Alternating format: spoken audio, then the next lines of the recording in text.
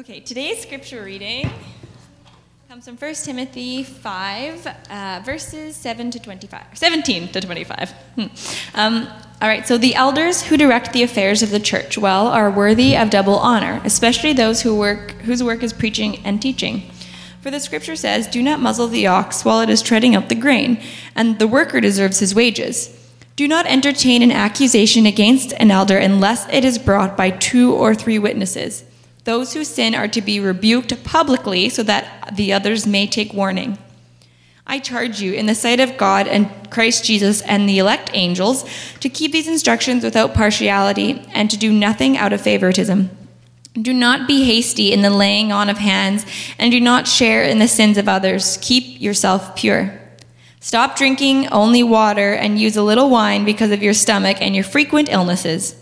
The sins of some men are obvious, reaching the place of judgment ahead of them. The sins of others trail behind them. In the same way, good deeds are obvious, and even those that are not cannot be hidden."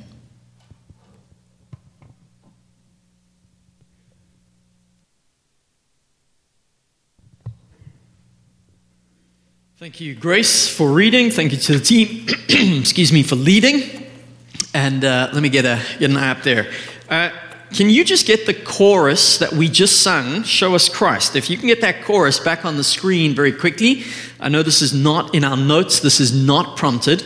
While we were singing this, it dawned on me, or I kind of was reminded that there is a church, there are probably a number of churches, but I know of one specifically, that on their pulpit, when you come up to preach at the pulpit, there is a note at the top of the pulpit directed to the preacher, so that as the person bringing the word of God kind of comes and opens their Bible and is about to declare the word of God, the note simply says, "We would see Christ."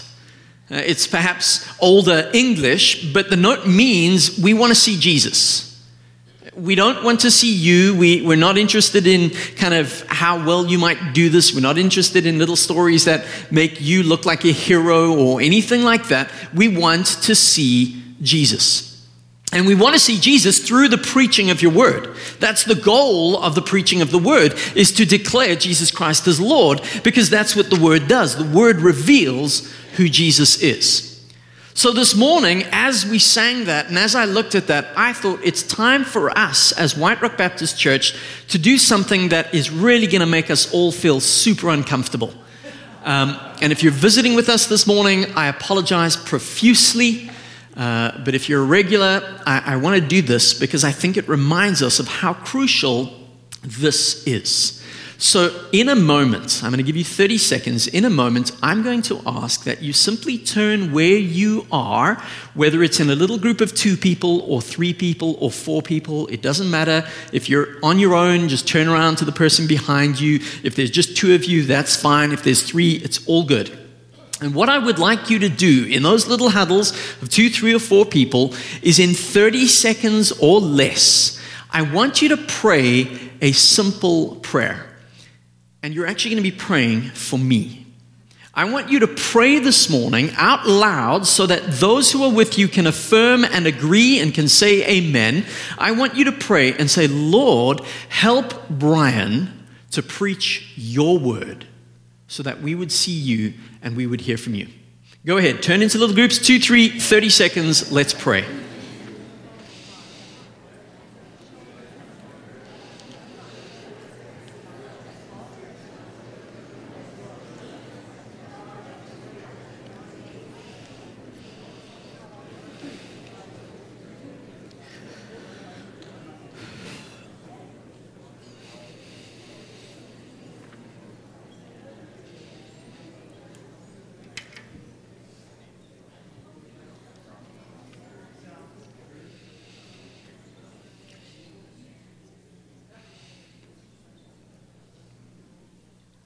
Indeed, God, that is my prayer. That is our prayer this morning, that as we go through your word, we would see Christ. Father, I am aware that I am a man. And Lord, if I speak from my own heart or perspective, I give the words of man. But Lord, we would see Christ. We want to encounter you. And therefore we pray that by your Spirit, you would open your word to us. For we pray this in Jesus' name. Amen. Amen. As I said, if you're visiting with us, I apologize. Well, actually, no, I don't really. That was awfully Canadian, wasn't it? If you are visiting with us this morning, you might wonder about that passage we just read. And you might kind of think, well, that's a bit of an odd passage. Why are you preaching from that? What's going on? So over the last couple of weeks, we've actually been preaching a series through the book, 1 Timothy. It's a letter written by the Apostle Paul to a young pastor by the name of Timothy, and it gives a number of instructions on how Timothy, as a pastor in a congregation or a community of saints, is supposed to conduct the affairs of that church. So in the letter, there are instructions to Timothy as an individual. There are also instructions to Timothy on how to kind of coordinate the church, how to lead, administrate, how to preach and teach, as well as instructions into that local congregation. Instructions for the saints of how to behave, how to live in community as Christ followers. And so the question then is, well, why would we preach through something like that? Why would we kind of preach through a letter from the Bible or a book of the Bible? Surely we could be more effective if we preached into each one of our needs instead. Let's rather have a 6-week series dealing with overcoming doubt, or let's have an 8-week series on kind of how to live a better marriage or have a better marriage or have a better family. And there's nothing wrong with those. Those are good things. And the scripture speaks into those topics as well as countless other topics.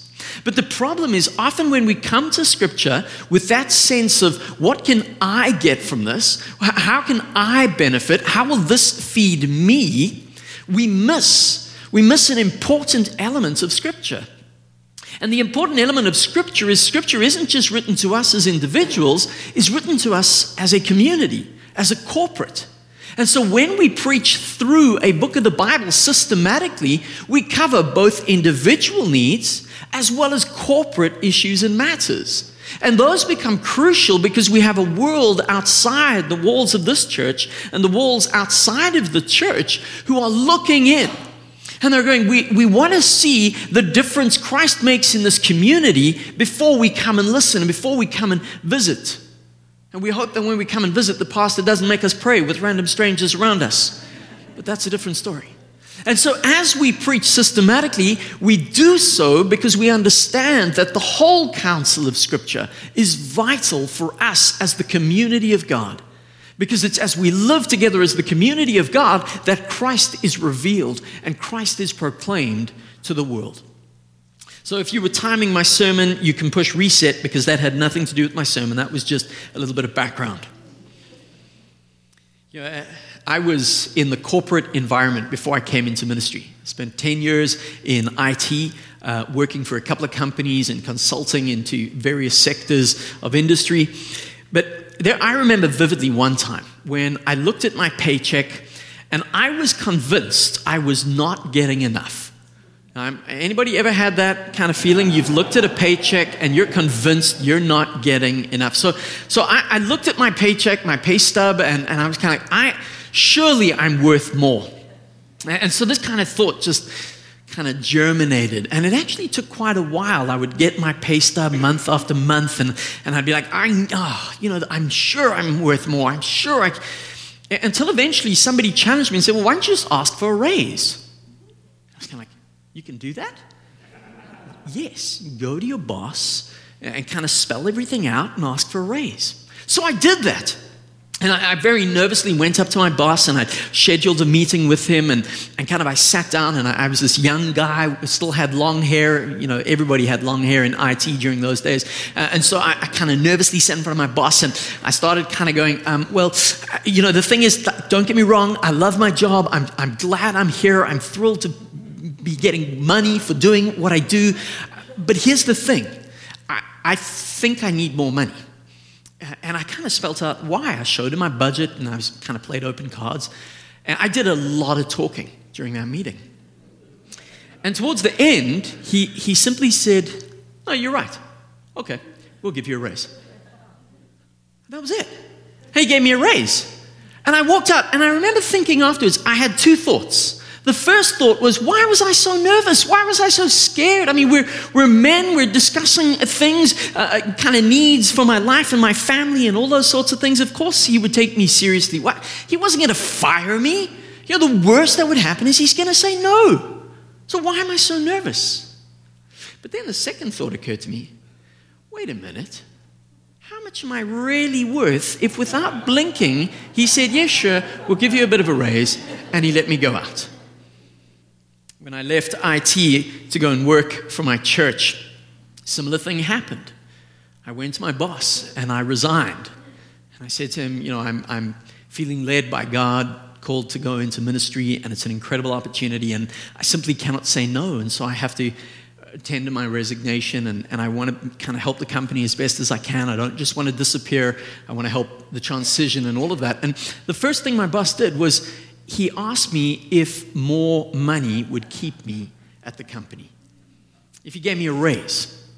Of course, you can imagine his shock and horror when I said, well, actually, I'm going to be getting about half of what I'm getting now when I go and become a youth pastor. And he couldn't fathom that.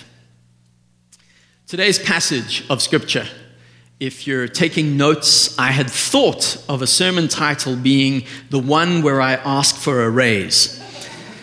But I figured that might not go over very well. And if you're communicating that to somebody after church and they say, well, what did the preacher talk about? And you go, well, he asked for a raise. We're not one of those churches, okay? That's not us. This passage is actually quite a straightforward passage. So I'm going to spend just a few minutes going through the passage. We'll have a look at a couple of the verses and look at what jumps out. But as always, and quite naturally, we're going to end with the sense of, well, what does it mean for us now, today? And a part of that for us is me as the individual within the corporate, for you as the individual within the community. What does that mean? How then shall we live in light of a passage of Scripture like this?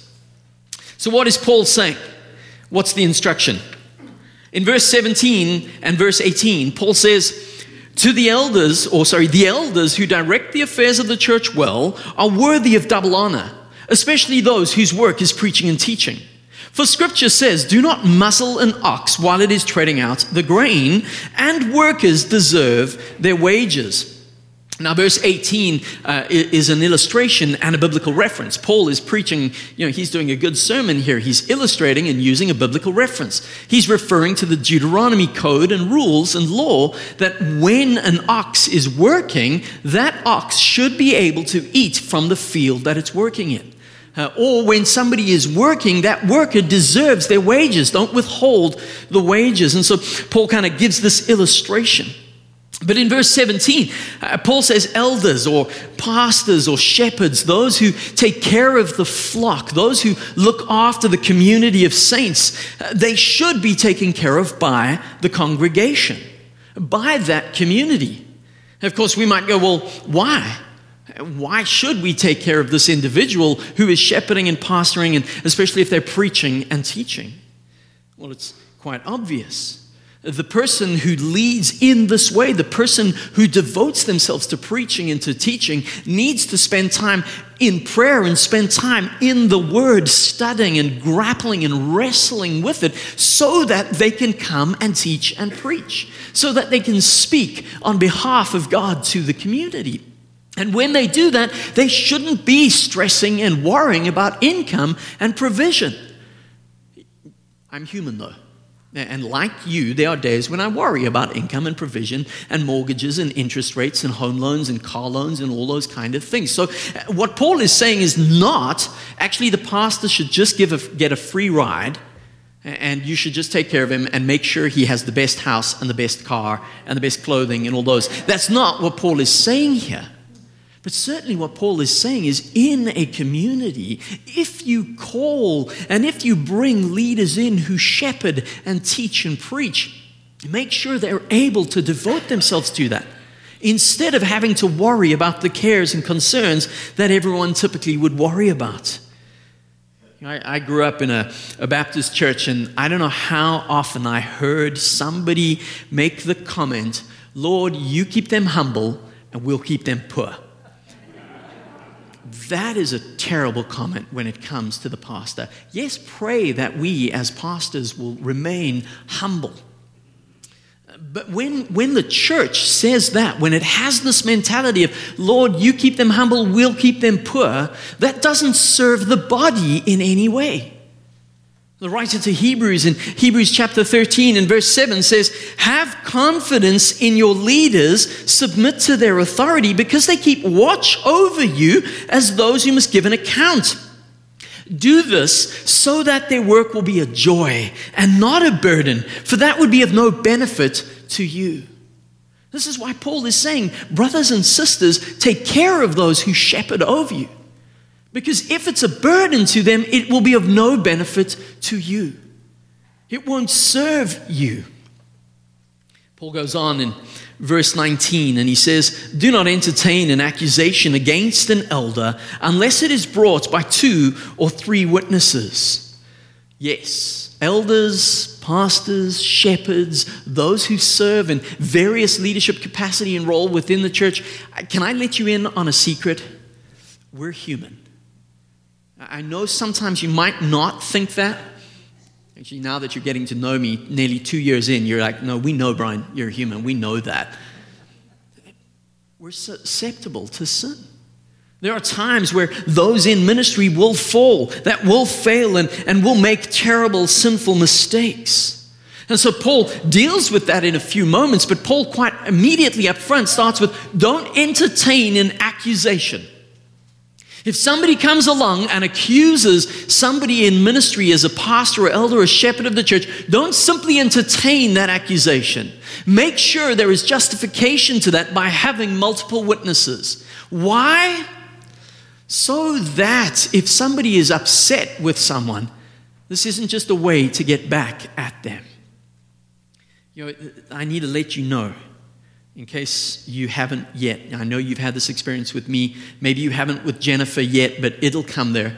There will be a day when Jennifer will disappoint you tremendously. I know you find that hard to fathom, even as she enjoys her graduation this afternoon. There will come a day. Because there will come a day when I will bitterly disappoint you.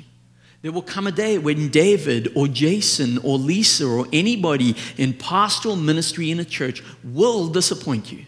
Either we will say something that you think we shouldn't say, or we will do something that you think we shouldn't do, or we won't do something that you think we should do.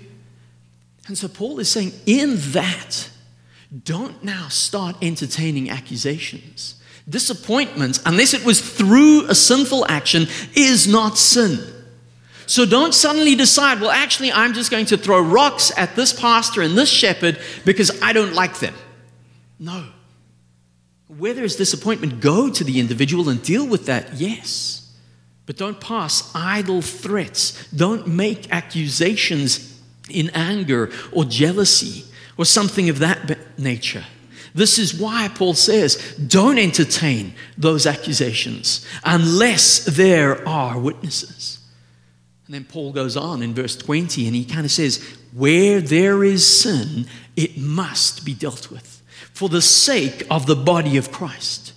A pastor, a shepherd, somebody whose ministry is preaching and teaching, if they are living in deliberate and continual and willful sin, will be detrimental to the body of Christ. And therefore that sin must be dealt with. And because they have such a public role and they're seeing and they're in the spotlight, well, obviously dealing with that is going to be public. But deal with it. Bring it out. Don't let it just be pushed aside. Don't forget about it. And again, in verse 21, Paul kind of echoes this. Don't have this favoritism. Don't think, well, you know, I like the guy. He's a nice guy. Or she's a nice lady and I just like the way she does that. And so, you know what, I'm going to overlook that sin. No, because it doesn't just hurt the pastor or the shepherd, it hurts the flock, it hurts the congregation. Therefore, deal with it. I love youth pastors. I used to be a youth pastor. Now, I know that there are some youth pastors who are called into youth ministry full-time. I have a good friend who has just recently retired at 65, and he retired as a youth pastor. He was a youth pastor for 40 years. He is now on the mission field training other youth pastors, even though he's retired. He is a full-time youth pastor. But the vast majority of youth pastors come into their youth ministry role because it is an opportunity to test the call of God. And so they are tested and they're given opportunity to serve and kind of, we know they're going to make mistakes. And that's kind of part of the journey as we help them. You know, I've had a couple of youth pastors over my years of ministry, and these stories are public, so I know I can share them. I just won't share any names to protect them. I had one youth pastor, one youth ministry night. All the teenagers had gathered at the church, and he was busy ministering, and his wife was at home, and the house was next door to the church, and so she had a friend over, and of course some of the young girls, they preferred the youth pastor's wife. They had a relationship, nothing wrong with that, and so they were hanging out there. The only problem was the friend of this youth pastor's wife was a tattoo artist, and so they kind of decided, wouldn't it be cool if we got some tattoos? So a group of girls got tattoos while at youth, in inverted commas. And yeah, you can imagine the kind of consternation that some parents had over this. In case you didn't know, tattoos really aren't reversible. It's not that easy. And so I get called by a very concerned parent. Brian, do you know that the kids got tattoos at youth last night? I'm like, no, surely not. Yeah, I mean, and so in kind of processing, the problem wasn't the tattoos. As I spoke with the youth pastor and his wife, their initial response was to deny it. And so they outright lied. And then I was faced with the challenge. You see, now I've got to deal with moral failure, not just a stupid choice. Youth pastors will do stupid things from time to time because they're young and they're learning and they're growing. I did many a stupid thing. But this is an elder in training, along with his wife who supports him, who has now not just done something crazy, now they've lied. Now there's a moral issue. And we as an eldership had to deal with that. And we had to respond to that in a way that brought correction and discipline, but also in a way that helped him and her learn through that so that they could grow. And now they serve God in a church plant that is growing and doing incredible things. I had another youth pastor. He came home one day. The problem was he came home blind drunk. And I was the one who found out, because I happened to see him as he came home and went to go talk to him and realized this was not good. And as we allowed him to sleep it off because it was pointless, the next day he came really in humiliation and threw himself at my feet and said, I have sinned and I am sorry. And there was, yes, a failure, but there was an acknowledgement of it. And he threw himself and said, whatever the elders decide, I'm okay with. And again with him, we walked through a process of restoration and recovery. And he's not currently in ministry because he's realized that there are things that he needs to work through and process. But it was because we understood the importance of scripture like this for the whole body that we as an eldership had to deal with those sin issues. Because it was for the body and also for the individuals. They had to be dealt with in a grace-filled way, and that's what spiritual leadership is all about. Paul goes on in verse 22, and he kind of says, don't be quick to lay on hands. And you might kind of wonder, well, what's he talking about? Well, Paul's saying because of the damage of sin and the damage that it will do within the body of Christ, don't be quick to lay on hands for leadership. And this would be a throwback to a couple of verses back or a few chapters back where Paul talks about the qualifications of elders and deacons and speaks about laying hands on them for ministry. And a few verses before that where Paul talks to Timothy about the time people laid hands on him and prayed over him and set him apart for ministry. Paul's saying, don't be in a rush. Don't see somebody and go, hey, this person's great. And this person's gifted to do this. Let's quickly lay hands and set them apart. No, don't be in a rush to do that.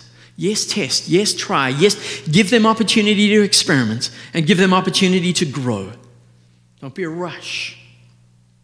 And then Paul has this little ADD moment. You know the one I'm talking about, where he says, don't drink water, take some wine for your frequent ailments. And I'm sure some of you, as you were reading through that, went, what on earth does this verse have to do in the context of this?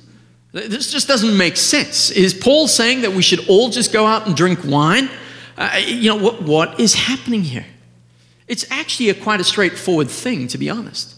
You see, Timothy has been in conversation with Paul. We know this because there are other questions that are answered in this letter and in 2 Timothy. So it is very likely that Timothy, because of his stomach ailments, has been drinking wine to try and help that out. And it's very likely that Timothy has been accused by others, false teachers, those outside of the church, who are accusing Timothy of either setting a bad example. What sort of minister drinks in front of his congregation? That's a terrible example, Timothy. You can't be a shepherd. So either they're doing that, or they're saying, Timothy, where is your faith? You preach Christ who heals. You pray for healing over people. We've heard Christ has performed these great miracles and healed all these people, so why not you? Where is your faith, Timothy? And so it's very likely that Timothy, in the midst of his questions to Paul, has said, hey, by the way, how do I deal with this? And Paul almost just kind of as part of the conversation, dealing with sin, don't worry, Timothy, this isn't a sin issue. Yes, we know drunkenness is, but this isn't. This isn't a lack of faith. This isn't a poor example. You have some stomach issues. Wine helps that. Drink a little wine, and let's move on with preaching and teaching. And then Paul wraps up in verse 24 and 25. The sins of some are obvious, reaching the place of judgment ahead of them. The sins of others trail behind them.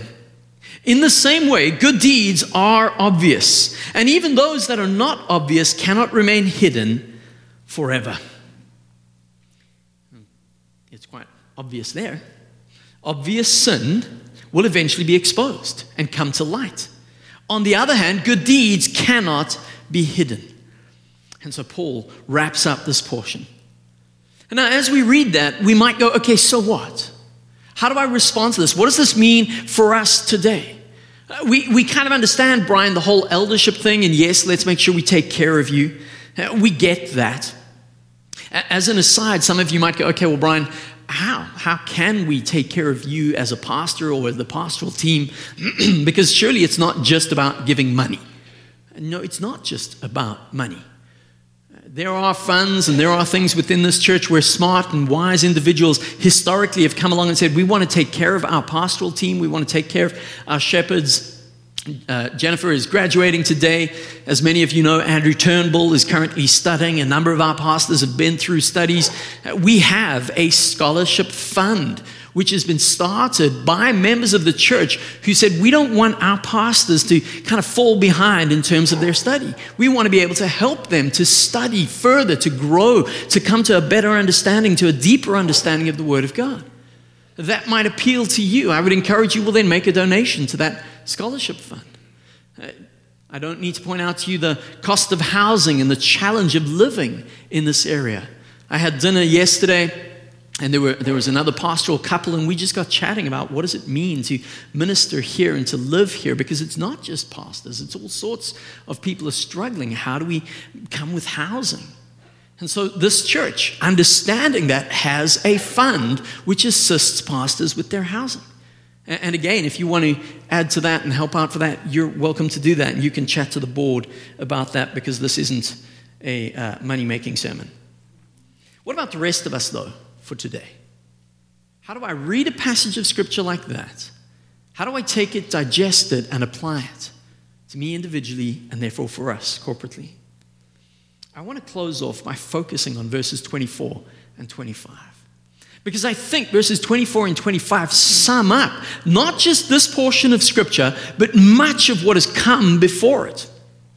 You see, when Paul spoke about kind of the requirements for elders and for deacons and those who shepherd the flock at the earlier portion of the letter, Paul talks about this trajectory, how we should aim towards that, how our lives should direct in a trajectory towards that end. And so Paul now wraps up. Those who live in sin, they might be able to hide it for a while, but eventually sin will come to light. It will be exposed. And likewise, not just sin, but also good deeds cannot be kept in the dark. They cannot be hidden. Those who do good and who share kindness or share with others, that will be brought out and that will be exposed in a good way. So I have two thoughts in brief closing for you this morning that I think come straight out of verses 24 and 25.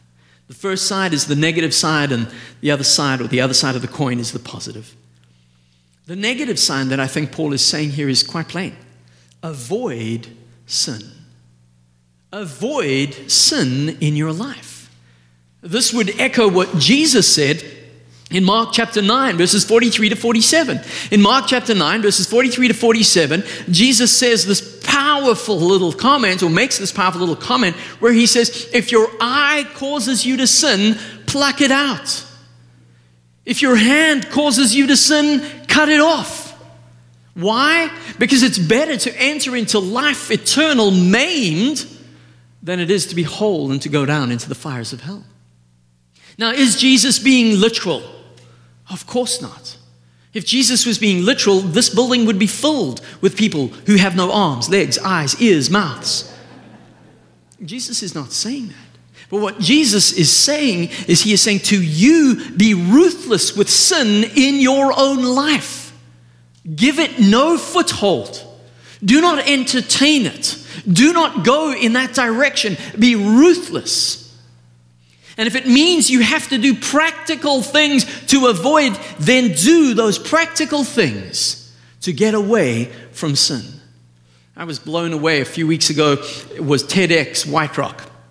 I know many of you know what TEDx is. For those who don't, it's a kind of a day of speeches and talks that just stimulate ideas and all sorts of things like that. And one of the ladies who spoke at TEDx White Rock spoke about the topic of mutual accountability and how important it is in life to have one or two close friends with whom you can be mutually accountable. And I kind of went, isn't that interesting?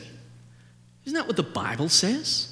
1 John 1 verse 9, if we confess our sins to one another, he is faithful and just to forgive us our sins. We're supposed to, in the body of Christ, have one or two others with whom we are totally open and vulnerable, and we are accountable with and to. And if we want to be serious in avoiding sin, we need others around us who will help us. That doesn't mean that you have to come up on stage and confess to the whole church some wrongdoing. No, I wouldn't suggest that. But I would strongly encourage you, find one or two people who know you, who love you, who have your back, with whom you can be open and honest, and who you can trust. And share with them. And allow them to ask you difficult questions, even as you ask them difficult questions. Sometimes I'll get into that sort of relationship with somebody, and we'll kind of draw up some questions beforehand that we ask, and we ask each other about. Kind of one of my favorite questions in the midst of that, when we're getting towards the end, is I sort of say, well, has there been any question today that you didn't want me to ask that I haven't yet? And then the follow-on question is, has there been anything today that you haven't actually told me the full story?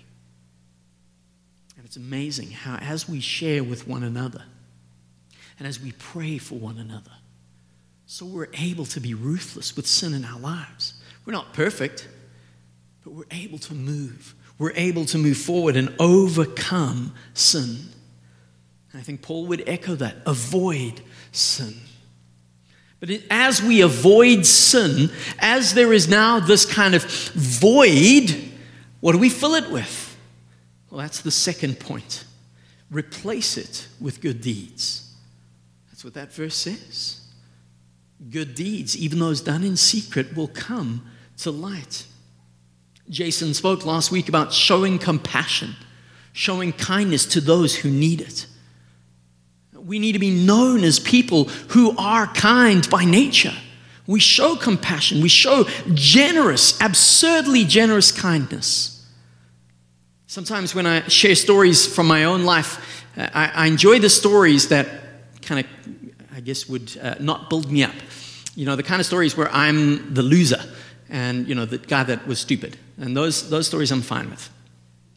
But now and again, I do something right. I just don't share that because I don't want to be arrogant. But I want to share a story of something that I think I did right. Not so that you can go, wow, our pastor is so amazing. But so that you can go, I can do that. I can do that. At TEDx, one of the other speakers spoke about kindness and how important it is for kindness to just be natural. We shouldn't have to watch a movie like Pay It Forward. And we shouldn't have to be challenged by others for random acts of kindness. It should just be natural. So I went enthused and fired up for kindness out to lunch. And I ended up at a little restaurant just in White Rock and sat down and sort of said, Lord, how can I be kind during my mealtime? And it dawned on me, I can pay for somebody else's meal. So I looked around for the smallest table, because I'm in ministry. No, I didn't do that. But I looked around, and I saw a table with two people just sitting, chatting quietly. I thought, I can pay for their meal. They're just having sandwiches anyway. It's not going to break the bank. And so I called the waitress over, and I said to her, you know what, I just want to do a random act of kindness. I don't want anybody to know, but I'd love to pay for that table's meal. And if, all I ask in turn is that they would show kindness somewhere else. She was like, wow, that's amazing. So we entered into this conversation about why I'm doing this. And I said, I've just been challenged. And, I just think it's cool to actually be kind. So she's like, wow, that's pretty cool. So she goes off and she's not serving the table. And she tells the waiter who is serving this table. And he's like, oh, really? What? All of this. And so they come over and they give me the bill and I pay the bill. And of course I do it separately so that I can tip that waiter. Because, I don't want him to lose out. And I'm watching now, kind of reading, quietly kind of watching, trying to be inconspicuous. And they call for the bill, and the waiter goes over and says, well, actually, somebody's covered your bill today, and all they want is for you to show some kindness. And of course, now I'm just getting super excited because I can see how, wow, this never happens, and they're looking around, and the waitress lied and said, no, the person's already left. And so they go, oh, we want to pay for that table's meal. And I see them pointing. Hey, that's pretty cool. So they paid for another table's meal. And the waitress comes over afterwards and she says, I want to thank you. Because that little act of kindness has rippled throughout the restaurant. And it's lifted all the staff. It's certainly made those two tables' day. Just from a simple little gesture of kindness.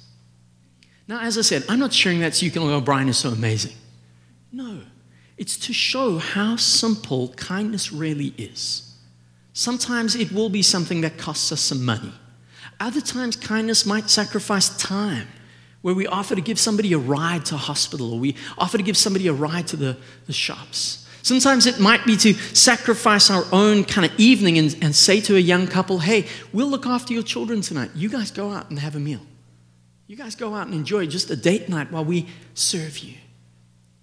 You see, when we live in this community where we show compassion, we show kindness, the world looks in and says, what on earth is going on? Why are you so compassionate? Why are you so kind? You're different and you're from all over the show, yet you love each other. Isn't that what Jesus said? By this, all people will know that you are my disciples if you have love for one another. Love is visible. Love is an action. Love is a verb, it's a doing word. And so as we serve one another, we show love. And by doing that, we preach Christ. And the world sees Christ because the world sees Christ has made a difference in us. And Christ is changing us and conforming us ever more into his likeness. Avoid sin, replace it with good deeds, and become like Christ. Let's pray together. Father, this morning we thank you for your word. Even as we would read a passage that on the surface looks like it's really just about caring for one or two people in the church, and it is so easy sometimes for those of us who preach to focus on that. Lord, we know there's so much more to it. It's not just looking after leaders. It's showing kindness, compassion, and care for each other. And it's as we do that, that you, Christ, are glorified in our midst. Father, I pray for each person here this morning, whether a visitor who's heard and coming to see, or a long-time regular and member of this church. Father, I pray that each one of us would have an encounter with you. And even right now, you would speak to us and you would lead us. For those of us, Lord, who need to deal with sin in our lives, oh God, would you be gracious to us? Would you show us your forgiveness and your mercy? Lord, I know that for many of us who might be entrapped within sin, we need somebody, a brother or a sister, to come alongside us. Someone with whom we can be open and honest and accountable. God, would you lead us to those men and women, those friends in Christ who won't judge, but will simply walk alongside and encourage us. And then, Father, as we overcome and as we avoid sin, as we put it to death, oh God, help us by your Spirit to replace it with good deeds, with kindness. Regardless of what that kindness might look like and what it might entail, that, Lord, it would give us an opportunity to reflect your grace, your love, and your mercy. And it would cause others to ask, why? Why are you doing this? And Lord, we might be able to share Christ in the midst of that question. Oh God, indeed, take our lives and let them be what you would have them be. For we ask this in your name. Amen.